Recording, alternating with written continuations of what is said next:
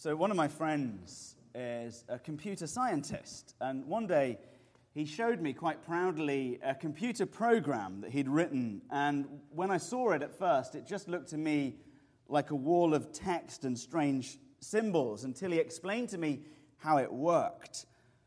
JavaScript, which is the programming language of the internet, it begins with a very simple idea known as an if-then statement. So if this thing occurs, then that thing must follow. And therefore, if you click on a link, then the computer must load up the page. That's at least how a lawyer understands computer programming. But once he explained this very simple, basic idea to me, if, then, suddenly the wall of text that he'd shown me made a lot more sense. Why am I telling you this? Well, I'm sharing this with you because at first, 2 Peter chapter 2 looks and sounds very difficult to understand, about as difficult as that program. And the British scholar, Michael Green, once said, Peter gets carried away by his illustrations and the shape of his sentence suffers. That's British for what are you talking about? What we're looking at today is one long sentence, a huge wall of text. Here is the key to understanding 2 Peter chapter 2. It is just a very elaborate if-then statement. That's all it is. In fact, it is an if-then statement. He makes 5 ifs, and we have to wait until the end in verse 9 for the then, for the point. He interrupts himself over and over again before he gets to his point. But his point is this. If God has done this thing, and if God has done this, and this, and this, and this, then surely he will do it again. So now you understand the structure. We can kind of get our heads around the point. You will be greatly assisted by having 2 Peter chapter 2 open in front of you. If you refuse, you will do the I don't have 2 Peter chapter 2 open in front of me face, and it will put me off. So please, open it up. And we're going to turn to the first of these 5 if statements in verse 4. I think it's page 1018 in the Pew Bible. It might not be, because I don't have that. Is it really? Fantastic. I memorized them. So, verse 4. For if God did not spare angels when they sinned, but cast them into hell. What do these angels do? You know that thing where one of the kids is in trouble and all the other kids get the kind of scent that there's something going on and start to congregate in the room next to the telling off? That's us. We're going to listen in. What do the angels do? Jude chapter 6 tells us. They did not, you don't need to turn to it, I'll just explain. Jude 6 tells us they, the angels, did not stay within their own position of authority, but rebelled against God.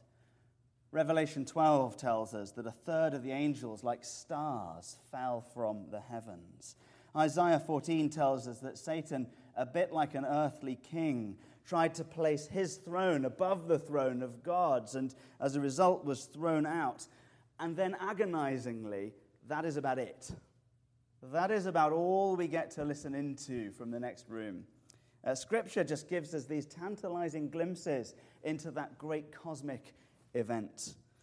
But my friend Yair, who is the rabbi in this town at Adat Shalom, what he likes to do is he likes to just call me up every few months and just tell me something. And I love these. I wait for these conversations. He tells me this Jewish midrash, which is not the Bible.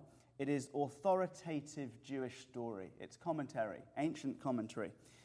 Weighty, but not in any way like Scripture. A story, if you like, but it's an old one. And the Jewish midrash says that Satan, once upon a time, when he was an angel before that fall, was the choir master in heaven. He was responsible for the orchestra in the throne room. And he and the choir, wanting more glory for themselves, began to begrudge the object of the worship. Why can't we get the glory? We're the musicians here, they were saying. And so they began to worship themselves. It's just a story, but we can recognize it, can't we?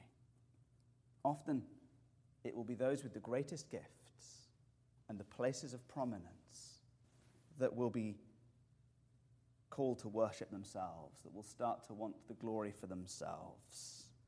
As Ben said last week, Just look how many church mega stars. We still use that image for those that shine. Look how many church megastars have fallen in the last year or two, people that we respected. The band, REM, once sang, "That's me in the spotlight, losing my religion." That's why we smashed the bulb that shone on the organist. There's something about the light that improperly shone leads us away from God. When we start to shine the light upon ourselves, we tend to fall away from God. And so Peter says in verse 4, if even powerful, ancient, beautiful, heavenly, angelic beings can rebel against God and be judged, and he lets it hang as he interrupts himself with a second if statement, verse 5. If he did not spare the ancient world. That was the first reading from today. Noah and the flood, and Genesis chapter 6 tells us that at the time the wickedness of man was great in the earth, and it grieved God to his heart.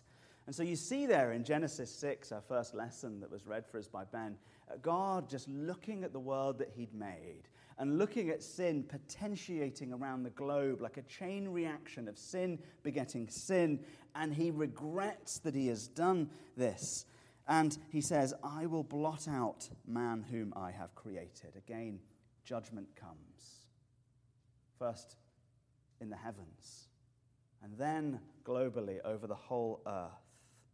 And judgment comes, and just as we're getting into it, just as we're getting into the story, Peter interrupts himself again with a third if statement, verse 6. If, no, he hasn't made a point yet.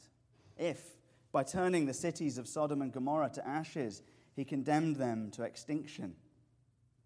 So now you have the heavens, the whole earth, and now regional, local cities. Sodom and Gomorrah. These were bywords for sin. One scholar says they were famed for their affluence, softness, and immorality. And, quote, they had outgrown the idea of God. That's his summary. They'd pushed God out of their cities. We don't need you. They'd pushed God out of their public discourse, out of their politics. And from there, they'd pushed God out of their homes, and from there, out of their hearts. God had been eradicated in those cities, or so they thought. And you do not need to be a genius to work out what the main activity of sin was in the city of Sodom. But while you work it out, spare a thought for poor old Gomorrah, will you? Sodom at least gets to become a verb. I like to think of Gomorrah as the United Kingdom to the USA of Sodom, a sort of junior partner. Very much the same, though, very much cut from the same cloth. These two cities are characterized by darkness. That's the issue. So again, what happens? Judgment comes. There's a pattern building up now. And we have three negative if statements, no point yet, but we see a pattern for sure.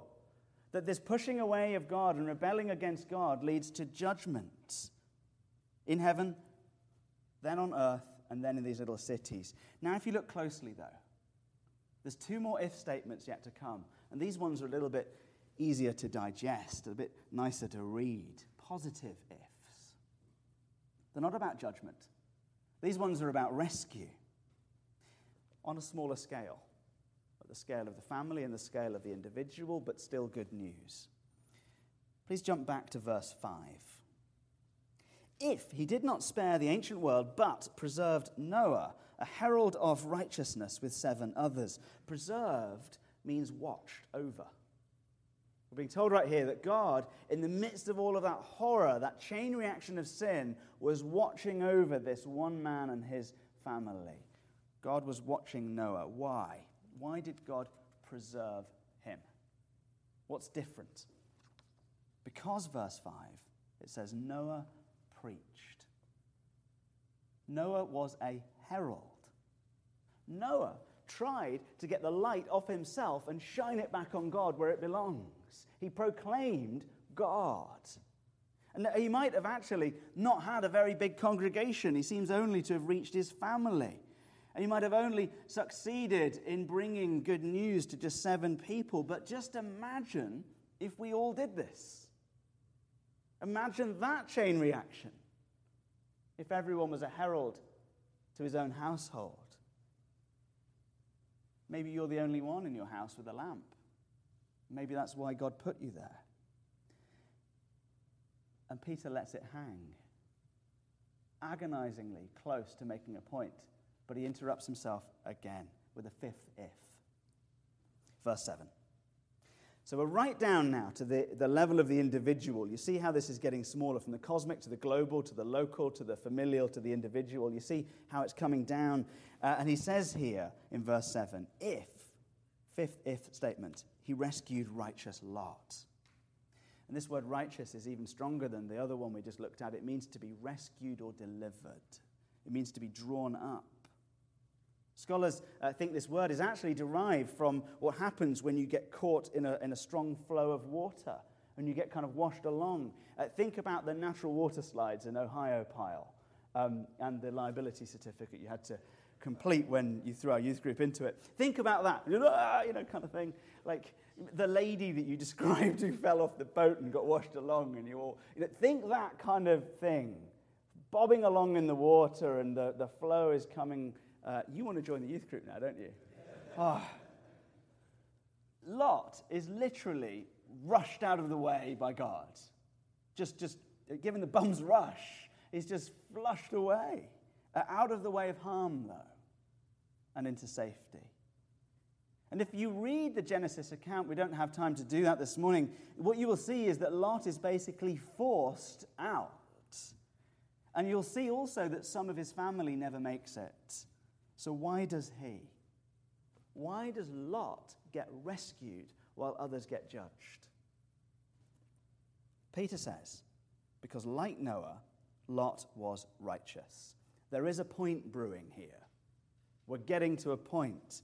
If God judges unrighteous angels, and if God judges unrighteous worlds, and if God judges unrighteous cities, and if God rescues godly families, and if God rescues godly individuals, then, verse 9, if then, the Lord knows how to rescue the godly from trials and to keep the unrighteous under punishment until the day of judgment. What an incredibly complicated way to make an incredibly simple point. If God has done it before, then God will do it again. And he's tested the point at the extremes. Just in case anyone starts to wiggle and go, yeah, well, it doesn't really apply to me. Yeah, it does, actually. No one is too big to be judged. Not even angels. Not even worlds. And no one is too small to be rescued. Not even one individual. He's tested the point at the extremes, and he's made it over and over again in rather a clever way, I think. So now we get it. That's the point. That's the sermon. What we can do is we can actually apply this a little bit to our lives. I'd like to spend a few moments just applying the idea that God judges and he rescues, and if he's done it before, then he will do it again. And as we do this, I also want to try and head off a couple of theological mistakes that are rather easy to make. So let's zoom in together, please, on verse 7, if we might. Righteous Lot was greatly distressed by the sensual conduct of the wicked, verse 8. For as that righteous man lived among them day after day, he was tormenting his righteous soul over their lawless deeds that he saw and heard. God knows it was exhausting for Lot to live where he lived. It was just tormenting and exhausting for Lot to live so close to Sodom, as many of us do right now. If you are in the public school system, if you work in a secular workplace, if you own anything at all with a screen, you will see a torrent of lawless deeds all day long, celebrated by people you know as though they were good. For the next month, our streets will be dripping with symbols of witchcraft and demons and death and the occult. And most of us will not join the dots as to why this world seems so dark. In fact, we'll bribe our kids with candy to do it even more. But those in the light will be tormented by these symbols. Those who get it will have their eyes assaulted by these things, and their ears assaulted by these things, and their souls assaulted by these things, as was the case with Lot, who lived so close to Sodom. For me, my Sodom moment came very early in my Christian faith. I became a Christian. I went to a Christian conference in a field. It's called New Wine, and great teaching. It's now mushroomed into 4 new wines, and if you can picture mushroom wine, and you have 10,000 Christians, now 40,000 Christians, camping in a field with tents everywhere, and lectures, 10 lectures, one every hour during the day, and a great meeting at the end. In the morning, we went to lectures by movie stars on how to find God in the movies of Quentin Tarantino.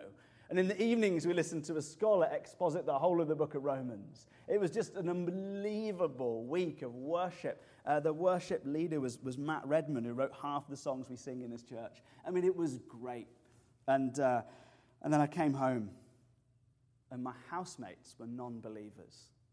And if you think that's bad, let me tell you how bad it was.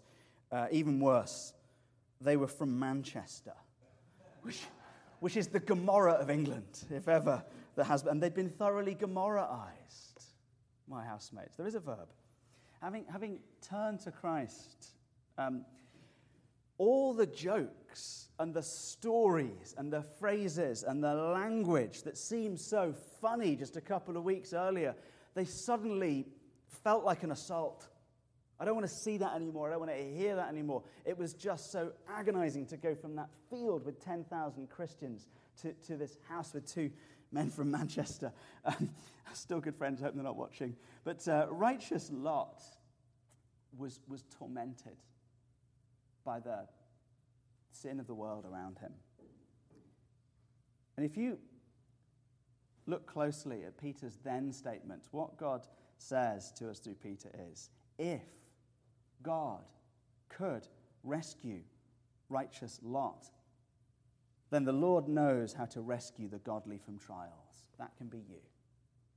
If you are assaulted by the world around you, God can rescue you. And not prevent you from going through trials. Do you see this? Do you see the subtlety of the point? Not prevent you from going through a trial. Not hide you in some perfect little Christian room. Not keep you on the conference for the rest of your earthly life. That isn't what God promises here. God doesn't promise to keep us in church. We'll change the pews to lazy boys. God doesn't keep us in church forever where it's safe near the sermons and the coffee. We're not insulated from the world. We're rescued from it. There is a difference. Maybe you're bereaved this week, or you're unemployed, or you hate your job. Maybe you've had news and you're suffering in your health. Maybe you have the neighbors from hell. Maybe you're an addict. And maybe every single night for you is just a white-knuckle ride to resist. And for you, your Sodom is in your head and it's in your DNA. Maybe that's you. If that is you, then God knows how to rescue you from that. And if God has done it before, then God will do it again. And if there's someone doing it to you, or something, if there's some person or power behind the torment, then God knows how to deal with them as well. There's the encouragement, not only to rescue, but to judge. We know this because the then statement goes on. The then statement hasn't finished. It's mirroring the ifs, good and bad stuff. Then God knows to keep the unrighteous under punishment until the day of judgment. What that's telling us is a day is coming when all of this will be exposed. A day of judgment is on the way. When that day comes, justice will be complete. But that day has not arrived yet, and so justice has not arrived yet. However, right here, right now, it is as if the eternal effects of that rescue or that judgment have been brought forward into the here and the now. Those who are doing these things to you, who will face judgment one day and have not yet, are indeed experiencing as punishment the present day effects of their future destiny, right here, right now. God preserves the godly in trial, and he punishes the unrighteous now. Not yet judged, but certainly facing the effects. So for all of the billboards and the glossy advertising campaigns that Sodom had poured all of its money into, all of the Facebook ads they'd taken out to come to our city, Gomorrah was probably on Instagram, it was actually not much fun in Sodom. For all of their adverts, it actually wasn't that great. It's not that fun in the dark. This absolutely pains me to say it, but Kurt Cobain was wrong. With the lights out, it is not less dangerous. One of my favorite songs is Wrong. In communities, and we see this over and over again, in communities that feel they have outgrown God, it is often in those communities where the suffering is worse. The stats bear it out. Every person, every family, every city, every world that pushes God away ends up suffering. So if you're looking at all of this, and you're tracking with me, and now you're afraid, and you're thinking, well, hang on a minute, if God judges the godless and he rescues the righteous, and I know myself, and I know I'm not righteous, what am I going to do? If that's your thinking, here's some good news. Lot was not righteous either. Not by his deeds, anyway. Neither was Noah, for that matter. Can anyone tell me what's one of the first things that Noah does after the flood in Genesis chapter 9? Anyone know? He goes camping, he takes off all his clothes, and he gets roaring drunk. Why he was naked, no one knows, but he was about 600 years old at the time, so we can assume it was not a pretty sight. And Lot was worse. Lot was worse than Noah. God says to Lot, look, man, you can go anywhere you like within this huge territory that I am giving to you. You can go anywhere you like at all. Just, whatever you do not go into Sodom. That's the rule. So where does Lot go, do you think, in this huge expanse of territory that he's got to choose from? Where do you think he goes? Right next to Sodom. Like right here. It's like one of my kids. Not touching it, not touching it. Just, come on, man. When the kids were little, we give them boundaries. We say, okay, now you're 5 years old. You can now play on the driveway. You are 7, you've been responsible. You may now go as far as the mailbox. Where do you think was the first place they went? With a picnic blanket and snacks. The mailbox. Why? It's not that good. Age 10, you may now go to the big oak tree, off with the picnic blanket. The minute there's a boundary, it is our human nature to go right up to it. Because surely God's wrong, and that's where the fun is, right? That is so human. Why do you have to get so close? Well, the answer is because there's something deep in our hearts that speculates and maybe even hopes that there's something fun going on in there. And maybe if I get close enough, now I don't intend to go in, absolutely not, but if I get close enough, maybe I'll fall in, and then it won't really be my fault. Have you seen The Lion King?